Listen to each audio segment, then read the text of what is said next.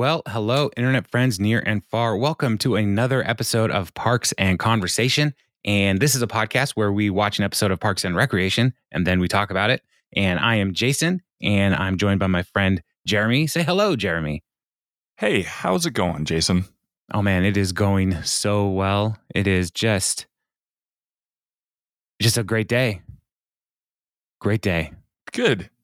And how are you, my friend? I'm good. I'm well. Any day that we can talk about Parks and Rec is a good day. Especially when it's the farmers market, because it's a Saturday, and that's the traditional farmers market day, at least around here. So, yeah. Are you a farmers market guy? Do you frequent the markets? No, not really. No, I don't. Yeah. I'm not against them. You have dogs. You drink coffee. You can do both at a farmer's market. That's what everybody else seems to do. Yeah, I don't like bringing my dogs to places with people. You're a considerate person. I see. Well, I wouldn't call it considerate as much as I know how annoying dogs are. Exactly. So, again, consideration. It's my selfishness though. Like I don't want people to think, man, there's that guy who's bringing the annoying dogs. Not as much as like I care that my dogs annoy people as much as I don't want people to think badly of me. Yeah. So I'm positive kids. I'm positive it's not considerate. Because it's still very selfish. I appreciate it. Well, you're welcome. You're welcome. When I do go to a farmer's market, I enjoy it, but I always feel like things are more expensive than at the grocery store. So that's my main motivator for not going. It's because they've cut out the middleman. So they can raise the price, I guess. Exactly. I don't know how it works. These are artisanal shard. So yeah. So this episode is the farmer's market episode, and it is it's a pretty good one, I think. 7.6 on IMDb. You got some vegetable puns. You have Andy finding a whole new career path. You have Ron listening to Willie Nelson, which again is a great Saturday activity. So it's a good thing. Fun fact. Yeah, and this episode was directed by Adam Scott. Oh, look at that! Look at that. So there you go. Yeah, way to go, Adam Scott. I'm really proud of him. He's coming a long way. So there's three storylines here in this one. Ben and Leslie are trying to work out their relationship now that Ben is city manager and Leslie is back in working for the city hall. And there's a conflict around the behavior of one vendor at the farmer's market, and Leslie is trying to force Ben's hand. And then Andy, he has this whole new opportunity in front of him as he's trying to get Craig to stop yelling at him. And then I think that's the primary motivator. And then Anne is pregnant and miserable and is trying to vent, but she co-ops the office's venting time with her own venting. So those are the stories that we're looking at. So so you want to start with the Anne and Chris and Ron team storyline? Start there. Go to Ben. Sure. Yeah. Or go to Andy, and then we'll talk about Ben and Leslie. All right. So if you're following along at home, listener, we're going with the blue color coded script as we're walking through. Why did you color it blue? Because they're having what are the colors? What are the colors of the script today, Jason? Well, we don't talk about the weather anymore, so we might as well just talk about how you color code things. It's gray today, FYI. The weather is gray. So that's why you needed color in the script. Exactly. I'm going to turn off this light that is right in my eyes. There we go. Oh, it's way better. The yellow is Ben and Leslie's story because Leslie has blonde hair. And Chris's plot line is blue because they're having a boy. And Andy's plot line is green because he's going to make some money. So I like it. Yeah. So that's synergy. Where we're at. Yeah. Trying to make it easier to scroll through and see these things quickly. So as Chris and Anne are home, and Anne wakes up, and Chris is full of energy and pep as usual, and asks how she's doing. And Anne talks about how she's feeling terrible. She's a whale and her feet already hurt. And Chris laughs because he's a positive guy. And he's just like, whales don't have feet. I love Chris. It's true. And so Anne is frustrated how her body is changing and everything is terrible. Getting out of bed, she tipped forward like a poorly made bowling pin. And Chris wants to help, which is the main problem in this episode. He really just wants to solve Anne's problems. And so he offers to rub Anne's feet, and then he remembers something that he read on raddadsolutions.net, that there's a pressure point that could induce labor. So he's like, I can't really rub your feet because of raddadsolutions.net. And I believe that's the website that Shaun White and Anton Apollo Ono run, right? Because they had a book that he found at the Bloomington baby store. Yes. Rad Dads. So I think that's their website. So he can't rub her feet. And then Anne's like, it doesn't matter. I have to have those giant pills. And Chris is like, no, I'll cup them up for you. I'll pour a glass of flaxseed oil milk to wash it down. And he's making smoothies. And everything sounds awful. And we have a talking head of Anne saying how Chris is so wonderful and thoughtful and positive, and he's driving her crazy. And in the background, Chris turns around, smoothie's ready. So oblivious to Anne's frustration. So then we cut to the parks office, and Ron is hosting Tom and Jerry and Donna in his office, and they are talking about their problems. And Anne comes in. Tom's big problem is there's no face wash dispenser in the men's restroom, and so that's a problem for his work environment because his pores are not looking good.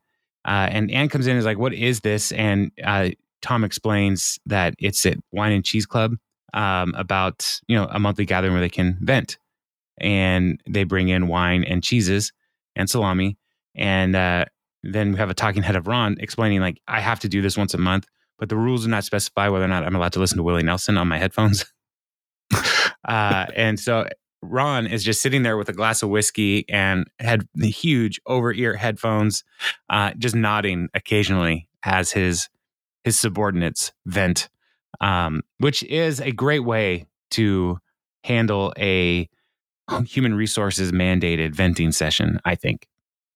So so their problems, Jerry talks about how Kyle parked in his spot again, and Jerry just wants to choke him until he passes out. While Ron is listening to the most relaxing Willie Nelson music of all time, and Jerry is like full of rage. So great contrast in the editing and the sound design in this episode, because we don't get a lot of people just listening to music and zoning out the world. So it's like a bit of an experiment in this episode, which I appreciated.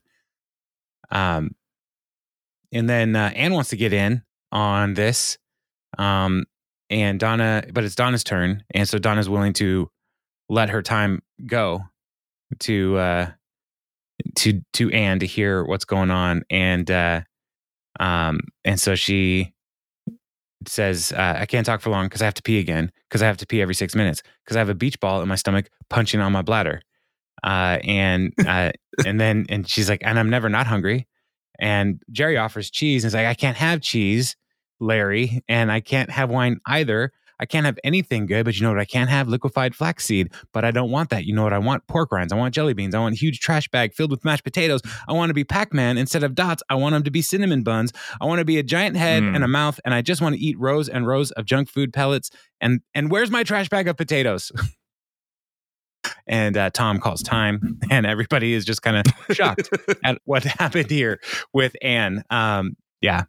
So everything she said sounded awesome about food. As she was saying, I want a trash bag filled with mashed potatoes. I really did want mashed potatoes at that moment. Maybe not a trash bag filled, but that's a lot. Yeah. I do love mashed potatoes. It's one of those things that I don't have very often because Thanksgiving really only comes around once a year. Usually, unless I'm elected president. It's more like Thanksgiving season, like. Yeah, we have Thanksgiving, then we usually have Thanksgiving sometimes we'll come over to your guys' place, and you know, it's Thanksgiving season, so you get to look forward to all the mashed potatoes. Yeah. My wife wanted to practice. We were hosting Thanksgiving one year, and so she wanted to practice Thanksgiving before making Thanksgiving. Yes, that's you guys came over to Thanksgiving 1 or Thanksgiving beta. Yeah, and it went the great. Golden Master. It was awesome. And then second Thanksgiving a week later. Oh my goodness, so much turkey, so much mashed potatoes, so much pie, and I had a hard time getting out of bed because I was built like a misshaped bowling pin at that point. So I understood Anne's problems. Yeah. So the next day, or later that day, Chris is home, and he asks how Anne's feeling, and he's like, "You don't want to know." And then he says, "Actually, I do. That's all I want to know." And so she starts telling him about her shooting pains from her butt to her neck. Her stomach has stretch marks. She looks like an old-fashioned globe. Her boobs are sore. She just read Brooke Shields' book on postpartum depression. Now I have pre-postpartum depression anxiety. And then Chris just jumps in to start solving it. And I'll get Tylenol for your pain, shea butter for your belly, and talks about how great she looks. Her voluptuous figure means her body is working exactly as nature intended. And he's like, "Is that better?" And Anne's like, "Yeah." Not believable. And then he was reading up on nipples, and he gets some a nipple kit from Kirsten's, the nipple people. So, yeah. So in case she gets nipple pimples, this line is crazy. It has nipple cream, nipple pads, and also a special nipple pimple ointment in case you develop any pimples on your nipples. You gotta stop saying pimples. You gotta stop saying nipples. It was amazing how well orchestrated, and that line is lyrical. It's amazing. Like Eminem would have a hard time coming up with a better line with interior rhymes and stuff. So, or Johnny Karate even. Right. And so Anne is furious, and so she's next day she grabs Jerry and Ron and Tom and Donna all together to do an emergency wine and cheese club. And she's like, "Put on your headphones, Ron. I've got a lot of complaints."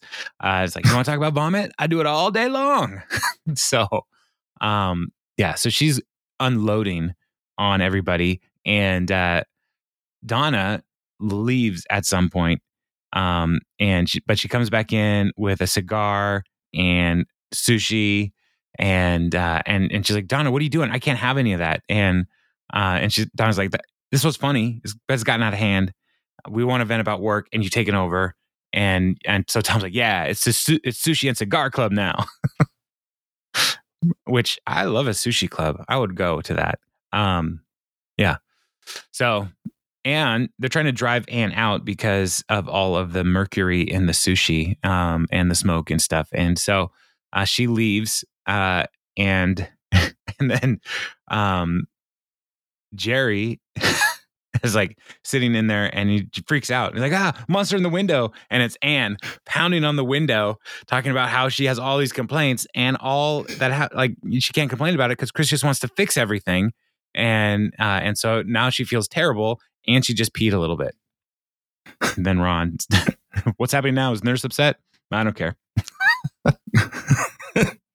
Just doing his little crossword and smoking his cigar and drinking his whiskey. "I don't care." So,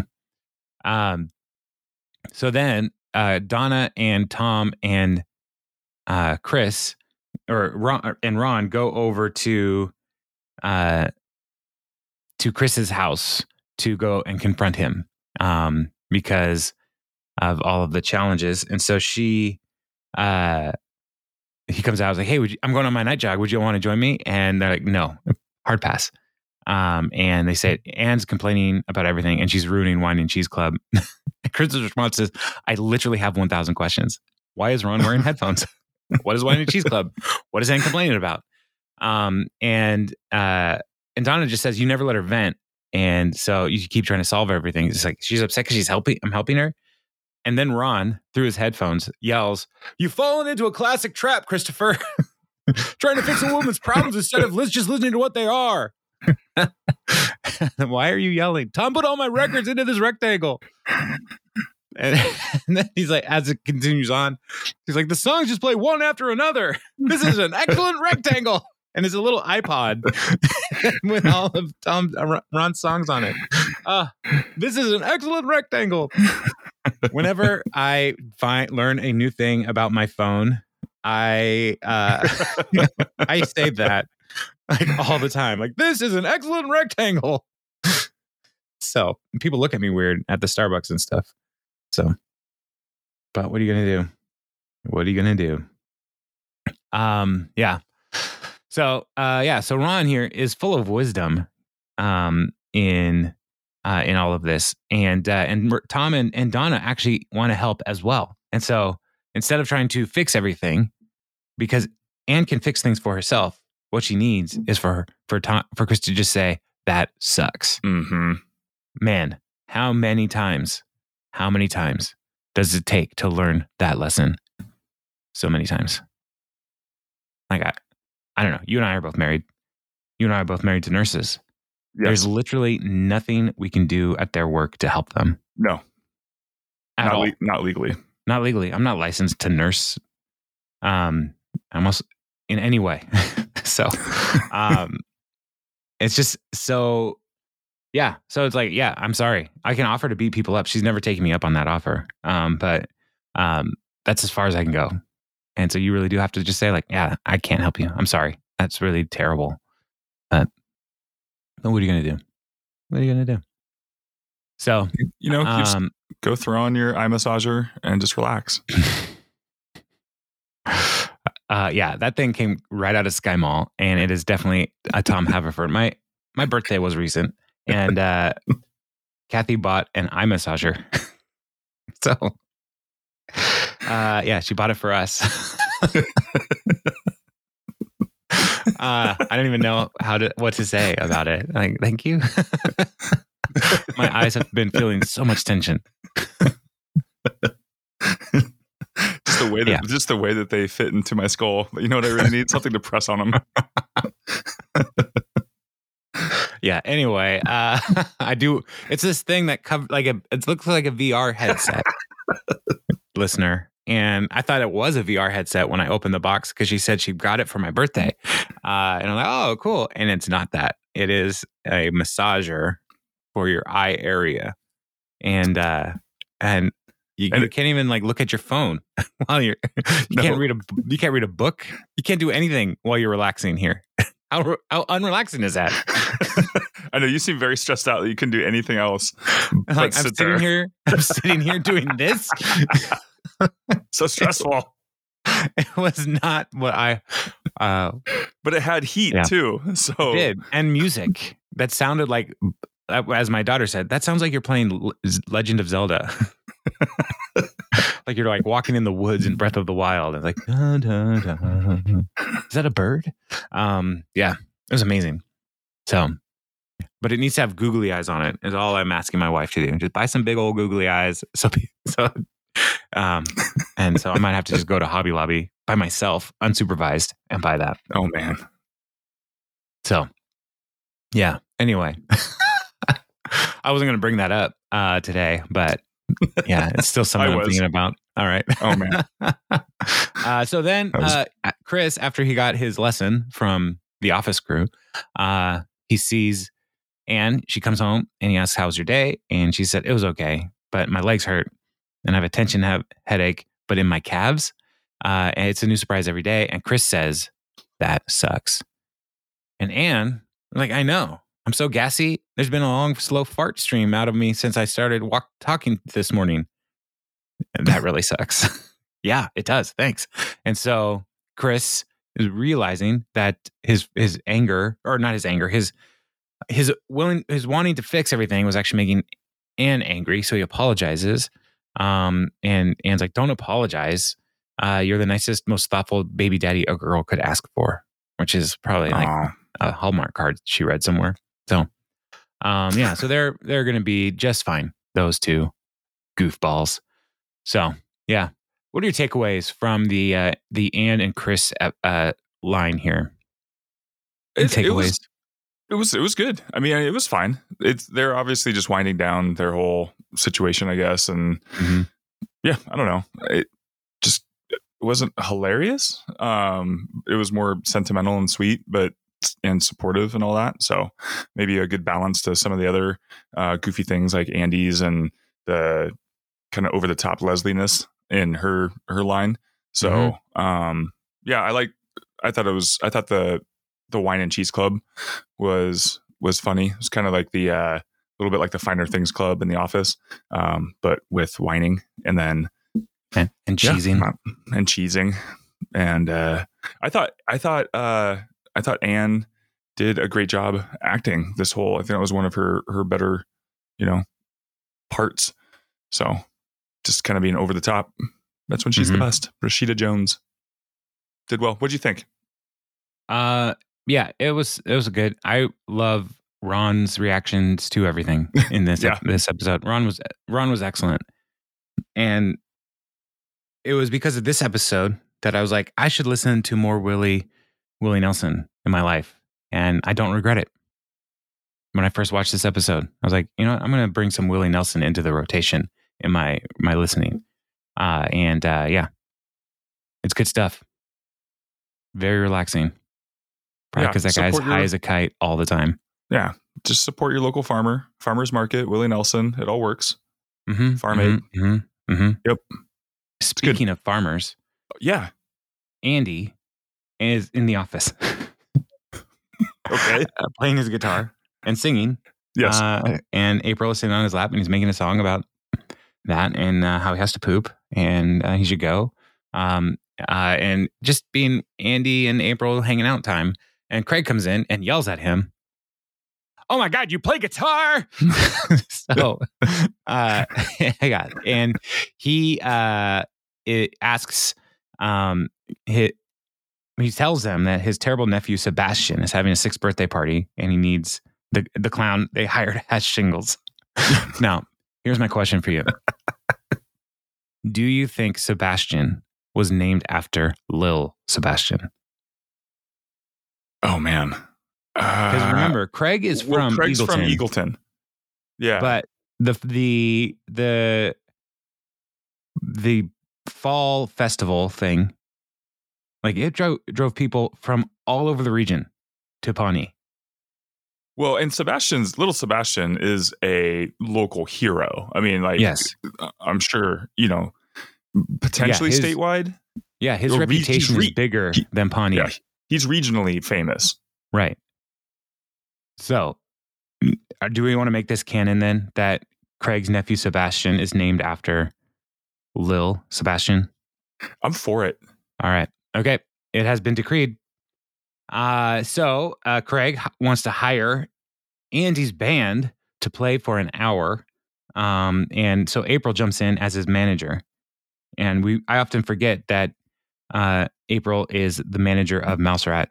But she jumps in and asks how much money, and Craig says 75. Andy's response is $75,000. And April's like, how about 300? $300,000. And they negotiate. They end up at 150. And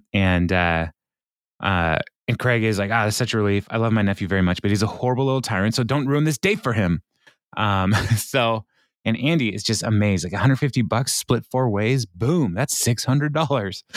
So he doesn't understand how splitting works, but he's very good at multiplication, which is great. Good for him. Good for him. So he convenes the band and they start practicing their songs. And their one song is called Sex is Cool. And then Sex in Space. And that song in particular is 20 minutes long, but it's really good. They have a song about getting drunk. Yeah. So April hears them practice, like, I don't think you should play any of these songs for 6-year-olds. And then Burley's like, wait, you 6-year-olds? You booked as a gig at a kid's party? You said there was Dave Grohl might be there. And Andy's response is, Dave Grohl might be there. He's mysterious. He might be anywhere. Which is true. Of all the Super Bowl ads this last week, he could be in the Super Bowl. Yeah, I feel like the Dave Grohl Crown Royal. I don't know, Crown Royal ads were probably Crown Royal with cheese. Yeah, those were probably the best. And not because I drink Crown Royal, because you love Canada. No, don't get that out of your mouth. Because I just love Dave Grohl. Yeah, I have shared this theory before, but Dave is the most trusting name, and I think Dave Grohl may be the greatest Dave of all Daves. Wow. Okay. What about David? Is that different? David sounds like, like if you want to put a suit on somebody and like send them into an office. Yeah. Yeah. But Dave, you can have a David who, is David by day, but Dave by night, kind of like a Bruce Wayne Batman situation. But instead of fighting crime, he's like inviting you over to play Xbox. Yeah. He's fighting boredom. Yes. Yeah. So that, I don't know. That's just how I feel. I think Dave Grohl is the best of Daves. So, but he's Dave's amazing. I also appreciated the as someone who has been on hold for many, many hours throughout my life. I really appreciated that. I think it was a Bud Light commercial with some, a famous couple. I don't really remember who they were, and they had the hold music. Mm-hmm. Did you see that one? Oh, I saw it. Yeah, and I love that one. That's Miles Teller and his wife. Oh, that's right, Miles Teller. Yeah, he's from he's probably best known from the Fantastic Four movie. Yeah. With Michael B. Jordan. They were in a Fantastic Four movie. Right. Yeah. It was so bad. Yeah. It was so bad. That movie was so bad. And I feel, I just am so grateful that any of the actors that were in that movie have a career right now. It was awful. I like to think of Miles Teller as the guy from Whiplash. Mm-hmm. Yeah, that's also good. I also think of him as a higher scale Shia LaBeouf. like if you go to Costco and you're like, I'd like to get some Shia LaBeouf. You could probably get 12 Shia LaBeoufs for like $48, right? Right. At Costco. But like if you want like an artisanal Shia LaBeouf, you want Miles Teller. You go down to PCC. To the farmer's market. Yeah, to the farmer's market, and you get a Miles Teller and a J.K. Simmons. Like might get thrown in. So right, yeah. It was like, hey, can we get Miles Teller? And your mom's like, no, we got Miles Teller at home, and it turns out it's Shia LaBeouf. Shia LaBeouf.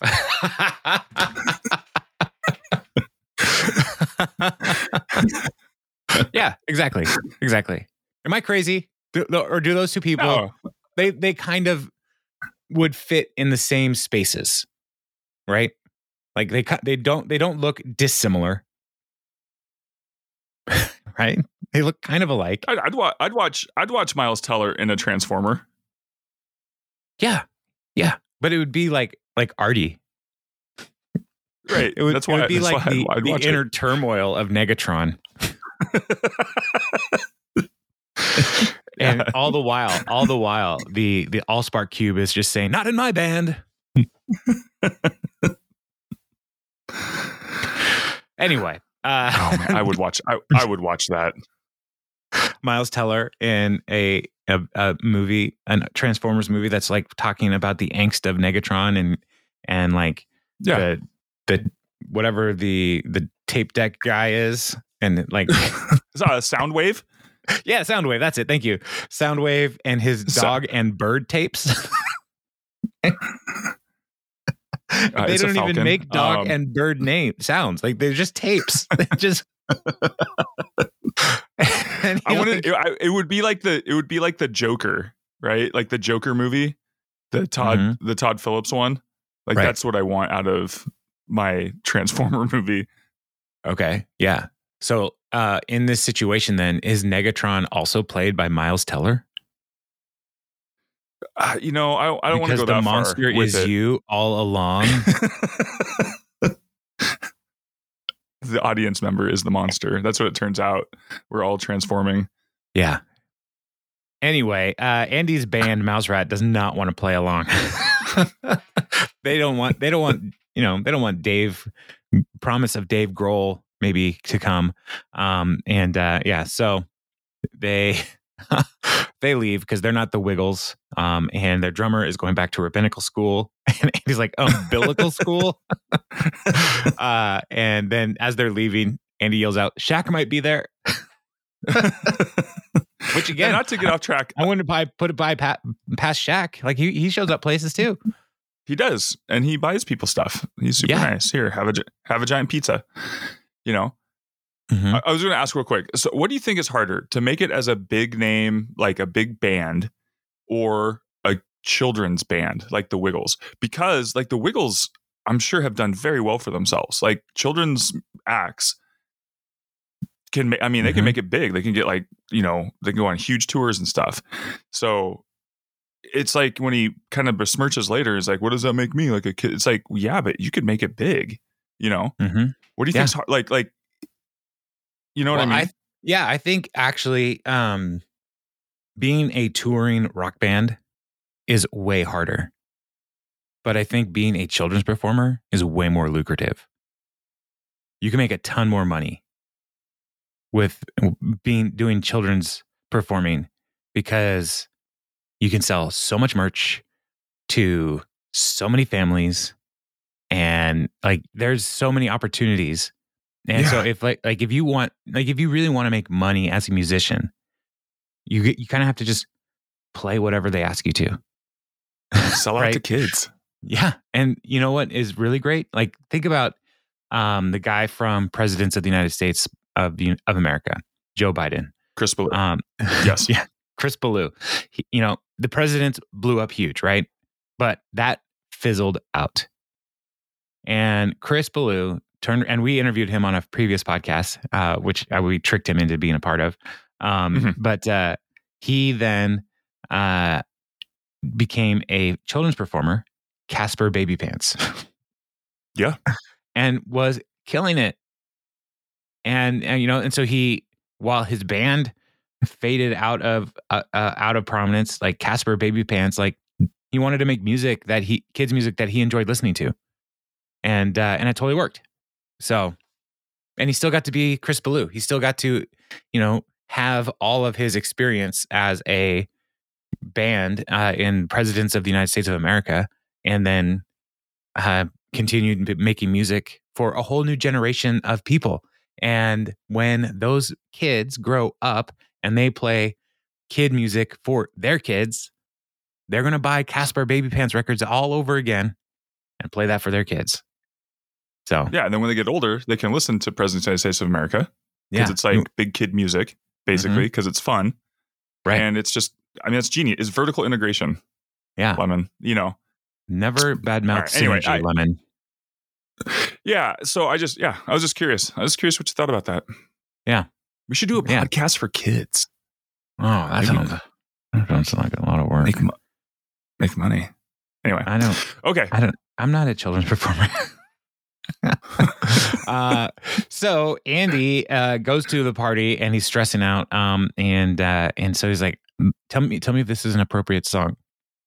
I changed the lyrics of Sex Hair to "You got sex bears and you got them from me, kids." Not the problem. Kids. The word hair wasn't the problem in Sex Hair. So I was like, what am I supposed to sing? I don't know. And so then Craig comes in. He's like, these kids are tearing my house apart. I need you to calm them with the power of song. And then he's like, my nephew is something of an outcast in his school, but I got Erica Swarvane to come, which is a huge get. She rules first grade. So this could make his social status for the next 100 years. So you better get out there or I am going to lose it. And April, have you not lost it? And so Andy is nervous and April's like, just get out there. You're going to do great. And afterwards you can have cake. And Andy says, I already had cake. And it pans over to the cake with the corner like ripped out by hand. And that was an epic cake too. Yeah, it was like a whole cake. dinosaur. Yeah, yes, that cake. I was jealous of. I wanted that cake. That cake was awesome. Involved for sure. Yeah.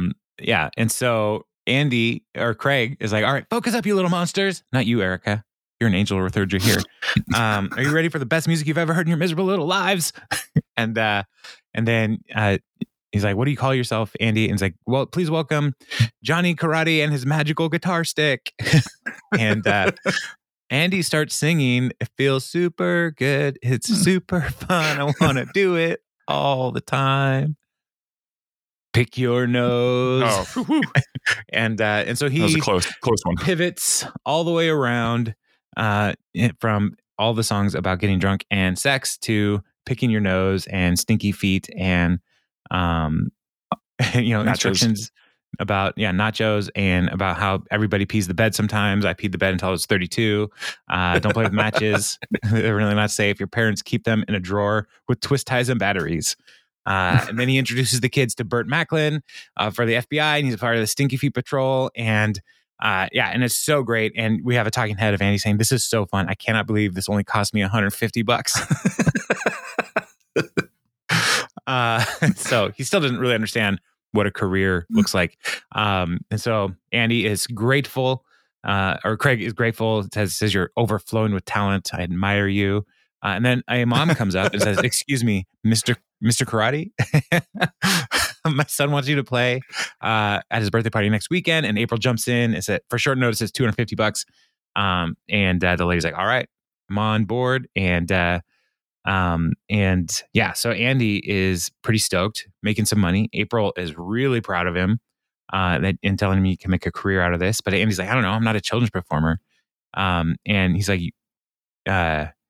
she says, "You just had fun in there and made $150. Who cares about what you're supposed to be?" And then April's like, "Plus, you've never been sexier to me than when you were singing to those kids just now." And Andy's like, "Really? That's weird."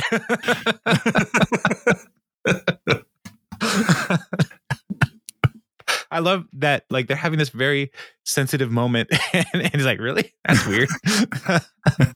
It's great. So, yes, I think Andy's, and thus, it just launches the trajectory of his. I mean, just been waiting 6 years for this. This is one of my favorite parts of Andy's entire story. But it works because he's kind of bounced from thing to thing for so long, and he's just a big kid. He's just a giant child playing children's songs to children. Like, it's great. It worked. It's so perfect. It's so well written. Yeah. And just one of the things that I love about the show is how much all the characters change. Mm-hmm. Yeah. And like Andy from sleeping on Anne, or like basically freeloading with Anne, to sleeping in a pit, to shoe shine, getting a job at the shoe shine stand, then becoming Leslie's assistant and head of security on her campaign, when she's terrible at. But all of his evolution, like even having, like, running a nonprofit in London, we don't really see him doing that, but like the journey that he tries on, to be a cop. Yeah, right. All the things. He's so, he just keeps rolling with it. And then finally to get something where it's like, hey, you want to be a rock star, and so you want to make music and make money and spend your life with April. Those are all good things. Yeah. And so he's doing great. And Ron figured out it doesn't yeah. It just doesn't feel forced. It's not like they just, turned him into an astronaut or something. Like, right. Or an accountant. Oh yeah, that would have been terrible. Because an astronaut, though, like, I could believe it. Well, I feel like he would think he's an astronaut, but he really got a job at amusement park dressing up like an astronaut. Yeah. I don't know. I'm still fine with it. Okay. So let's talk about Ben and Leslie's storyline. Ben is in his office, and he's pretty impressed with this report that Miss Nope delivered, and he's gushing over it. Then Leslie gushes over how he's rocking those slacks. And Ron is there because this report needs again to, with the reveal, right? Like, yeah, they're having this exchange, and then all of a sudden we go to a wide shot, and Ron's there, very, very frustrated and annoyed. Right. Yeah. And he just wants this thing to get approved. And Ben is like, "There's nothing wrong with me acknowledging the fantastic work of your employees." So then Talking Head and Leslie saying, "Ben, I'm back at the parks department, and Ben is a city manager, but we're married now, so it's totally kosher. It's okay." And so Ben is there too, and is like, "It's awesome. We live together." And Ben says, "Oh, we work together. We were so in sync that we finish each other's sentences," and they're finishing each other's sentences, and they're just adorable here. And she says, "We rehearsed that at home, naked in bed." What? High five. Yes. And then cut back to Ron in the office just saying, "Please stamp the form." And she's like, "I just want to look at it one more time. This is fantastic. Stamp the form." Okay, let's not let Ron get left out. "We love you too, Ron." And then she's like, "Stamp the form," and group hug. And it's like, "Oh, I'm down for a group hug." And they both come in to get a group hug, and Ron grabs Ben's wrist and grab the stamp and forces him to stamp the form. And they're it's like, wow, I think we made him angry. I was like, "I think he broke my wrist." Really? So, so that was a fun cold open. And then cut back to later on, they're in the farmers market, which is one of Leslie's great achievements as a city councilor, starting it. It's good for the economy, good for families, promoting a healthy lifestyle, which Pawnee desperately needs. As it cuts to somebody holding a bunch of broccoli and saying, "Look at this tiny tree. Can you eat this?" Aw. And then it picks up a cauliflower. It says, "This one's dead." So hold on, because I was looking through the cast, and it's the Lurpuses. The Lurpuses are back.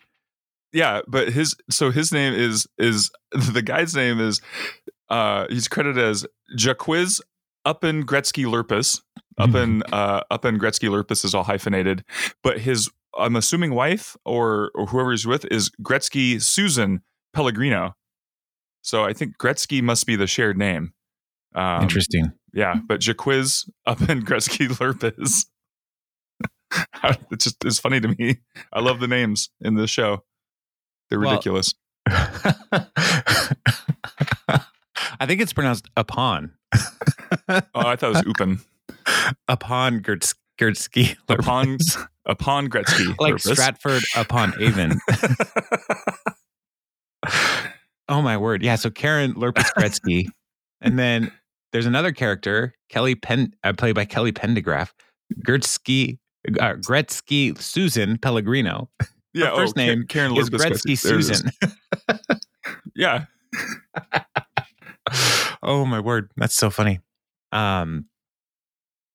This is a great cast list. I forget to look at the names of the characters sometimes, and because then we have two charred girls. Girl with coat, patron. So, so this is, they're at the farmer's market, and then Leslie sees Connie Cabbage, says hi, and she's like, "Green cabbage is always a safe bet. Red cabbage is good. I mean, you can't go wrong. That's the fun thing about cabbage." And Ben's response is, "One of the fun things." And then the lights, there's like a light show happening, and there's noise, and there's music coming, and kind of like, oh. And you hear somebody, "Time to crank up this market up a notch, y'all. Chard Bardies, get your chart on. Let's get recharted in here." And there's like there's a guy selling chard, but with very scantily dressed dancers and a light show. And it's like, "What's going on?" And it's like, "Oh, it's a new chard stand. I suppose that's one way to sell vegetables." And so he's got all the chards, and they even have chard shots for all the freaky vegans out there. Someone drinks bitter.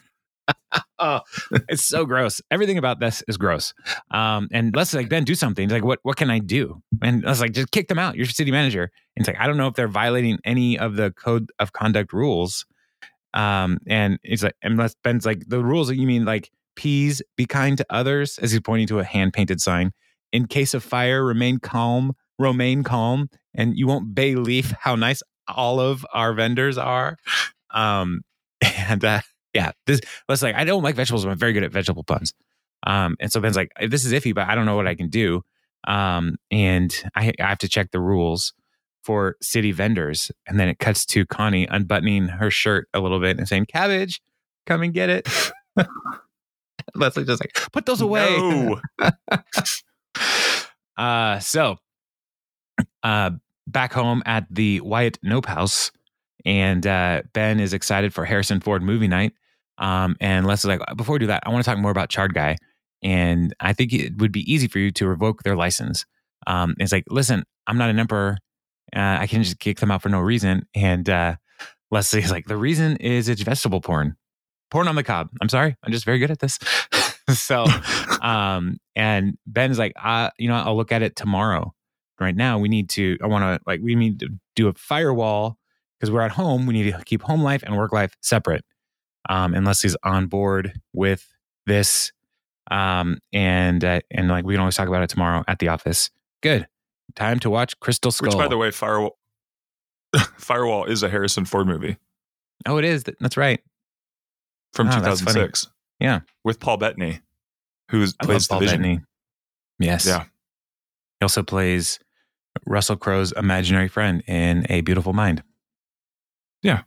So they agree to a truce for the evening. And as they're driving to work the next day, Ben says, "No, it's ridiculous to think that you could survive a nuclear blast by jumping into a refrigerator." Mm-hmm. Yeah. And Leslie's like, "Yeah. And just waiting until he parks the car. And then he's like, "Okay, so I found a legal precedent to shut down the vegetable smut peddlers." And Ben's like, "What's happening?" And she's like, "Firewall. We're now on City Hall property. We're at work in it. Let's do this." And so she has all of the reasons to kick them out. And she has 158 in the new Farmers Market rule book. And she stayed up all night to make it. She also made some Leslie toffee surprise and tells Ben that he can have that once he revokes the charred vendor's license. "Good day, colleague," and leaves. "Good day, colleague." So she comes to see Ben in his office, like, "Hey, did you get a chance to sign off on that booklet I gave you?" And she's like, "Well, it seems like you're targeting charred bodies in particular." And she's like, "How?" And so it lists all the things: no visible cleavage, no strobe lights, no charred related innuendo. Those apply to all vendors, Leslie says. And she's like, "Anyway, it's too late. The train's left the station." And then Nolan comes in mad. "You're revoking my license." And so Leslie is like, "Yeah, as the auspices of the city manager, et cetera, it's not important. You're in violation of many rules, so you can't be there anymore." And so she looks at Ben like, "Back me up without hesitation." And Ben's like, "Look, I need to speak with my Miss Nope for a second." And then Nolan confesses the truth that everybody knows. Charred is disgusting. You try selling it without sexy dancers. It's impossible. It's like, "Hey, you like lettuce? Try this. It's worse."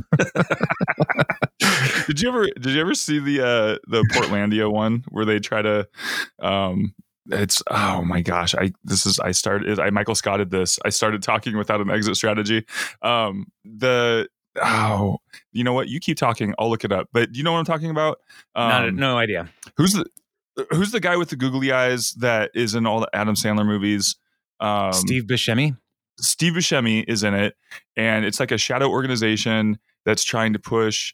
Was it Charred or was it Kale? I think it was Kale.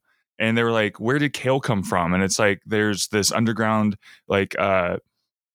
organizations that will decide what vegetables get to be popular at any given time. You have not seen it? I've not seen it. It sounds great though. It would make a better story if you had seen it. But anyway, I love it. I love it. So, so Nolan is frustrated. And he's like, "Look, I inherited this farm, but also all the other vendors want me. I'm good for their business too." And so Ben says, "We're not revoking your license for now. I'm sorry you had to come in." And Leslie just looks at him and says, "Judas." And Ben's like, "I don't appreciate getting ambushed. Let's go home." And Leslie's like, "No, you want to go home so the firewall's up, and you don't have to deal with me anymore. But instead, let's meet in the basement conference room at 6, and we'll solve this once and for all. Don't forget your approval pen." And Ben's like, there's no such thing. Yes, there is. I made it for you last night. And she hands him a Sharpie with a label approval pen on it. So at 6:00, Leslie goes to the conference room and she's like, all right, let's do this. And in there is Jerry, who is like, sorry, Ben couldn't make it. So he asked me to redo this. And he starts reading a note. Dear honey. Oh, how sweet. You guys still. And then he's really sorry, but you think you just need to take a break for this work issue. Please don't grind your teeth too hard. When you hear this, I will see you in the car. I love you. And so then Leslie goes out there and he's like, what are you doing out here? And Ben's like, sorry, I'm off City Hall property. You have to stop. And then Leslie's like, nope, there's a road and bridge falling under the purview of Pawnee Department of Transportation, which is located in the fourth floor of City Hall, firewall down. And so then Ben's like, oh, okay, well, you know what? And then he runs away and runs to a bank, like private property. And then she's like, no, the concrete you're on was poured by the municipal construction crew. And then he gets in the fountain, private fountain. He's like, no, guess where the water comes from? The Pawnee Reservoir. You can't escape City Hall, fool. Let's dance. And so they're standing freezing in the water. And Ben is like, Leslie's like, this is ridiculous. Let's go. And Ben's like, no, this is our motivation. We're not leaving this fountain until we figure it out once and for all. And so Leslie's like, why don't you support me on this? I thought you agreed with me. And Ben's like, I do as a person, but as city manager, I'm not 100% sure you have a case. And he's like, you're not listening to my side. You get passionate, and I feel like I'm arguing with the sun. And Leslie's like, what? That is totally crazy. I'm super chill all of the time. Which is the least way to say I'm super chill all of the time. She needs to listen to some Willie Nelson. And so Ben's like, look, we're in a weird position. We're married. Our professional status has flipped 5 times. Now I'm your boss. This is uncharted territory for us. Hey-o. He's building a bridge there. He's building a bridge. And so he's like, we need to be respectful and communicate, and we'll find the right balance. And Leslie's like, you're right. I should consider your side. I love you. And you're also a very smart person. Let's get out of the fountain. And Leslie's like, I can't because my legs are numb. So they're going to die there, but they don't. So story continues. Ooh. They're back at the farmer's market. What was that? I said that was just a roller coaster there. Yeah, it was. They're back at the farmer's market, and Leslie apologized to Nolan, saying she's overstepped her bounds. And Nolan's like, I understand. When I got into the chard game, I knew I'd ruffle some feathers. Yep. Yeah. So, and so Ben's like, I'm just glad we could all come to an agreement. And then Leslie gets on a microphone and says, everybody's now 5 p.m., which means the farmer's market is closed. And then Nolan gets on the mic and says, and farmer's market after dark is open for business. And so Ben's like, well, if this is the way people want to buy produce, so be it. This town is full of lunatics, and people hand them charred shots and they drink it. And oh, this is terrible. And Leslie's like, yeah, it's like a tree barfed in my mouth. Charred shots. Oh, so gross. So when they start selling, like, hard kombucha, and doesn't kombucha what you usually have some level of fermentation? Well, it's like 0.5% alcohol, but you can get it. They actually make like kombucha beers and stuff. But yeah, what else would you sell at farmers market after dark? Really risque broccoli. Mm-hmm, and I don't know. Honey? Who knows? Honey? I like with pepper in it? Yeah. Hot honey? Yeah. Spicy honey. Yeah. Yeah. There was spicy honey. There we go. Why not? I don't know. I don't spend a lot of time at farmers markets to think about, like, if I wanted to sex this up, what would I do? It was celery, by the way. It was Steve Buscemi was playing a celery salesman, and his numbers were down, and so he's trying to get the numbers up. So anyway, what was your overall? I mean, you like this? I mean, you enjoyed this episode? Yeah, you said it was fine. It was fine. The show. I think Ben and Leslie's story is the least compelling of all the stories in this episode. And so. But it addresses the whole dynamic of their work relationship. Exactly. It's a growth opportunity for Leslie to learn how to listen to other people, which is really the whole theme of this show is Leslie learning how to listen to other people. Right. So we meet her as a devoted city employee, but also she's alone and she doesn't seem to have really any friends at the opening of the show. She just has coworkers. And so she gets a lot done, but she's alone. So throughout the series, she is making more friends, listening to people, learning how to be a person. And this is one more less step. of a bulldozer. Yeah. Yes. She's not a piece of construction equipment to make things happen. So, yeah. What did you think about this episode? Yeah, same. I mean, again, I think for me, it's about Johnny Karate, not just because it's Goofy Andy, but just because of that trajectory, that character trajectory.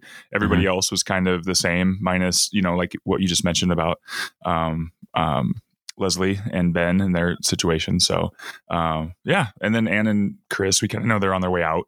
So it's kind of like, okay, cool. You guys are having a kid. Go do that then. Which go on, you white fanging me. That's the next episode is Ann and Chris. So we get to, I believe we see them off next week. Great. So I'm excited for them to go on their own journey. Go to Michigan. Go to your homeland. My ancestral homelands of Michigan. They're actually in the Lower Peninsula. Which, I forget you're a dual peninsula state. Yeah, we have two. We're a state with two parts divided by water. It's peninsulae? At that point? Yeah, I guess. Peninsulousness. Peninsula pod. Mm-hmm. Yeah. So. Okay. Yeah. Anyway, that's that. So next week we'll talk about Chris and Ann going to Michigan. Doing Sounds things. Fun. Sounds fun. All right. Well, Jeremy, you have yourself. I will have a good week. I promise. I already have Monday off because of it's a holiday. So, can't go wrong there. Huzzah. Enjoy your day off. You as well. Okay. Goodbye. I'll talk to you later. Bye.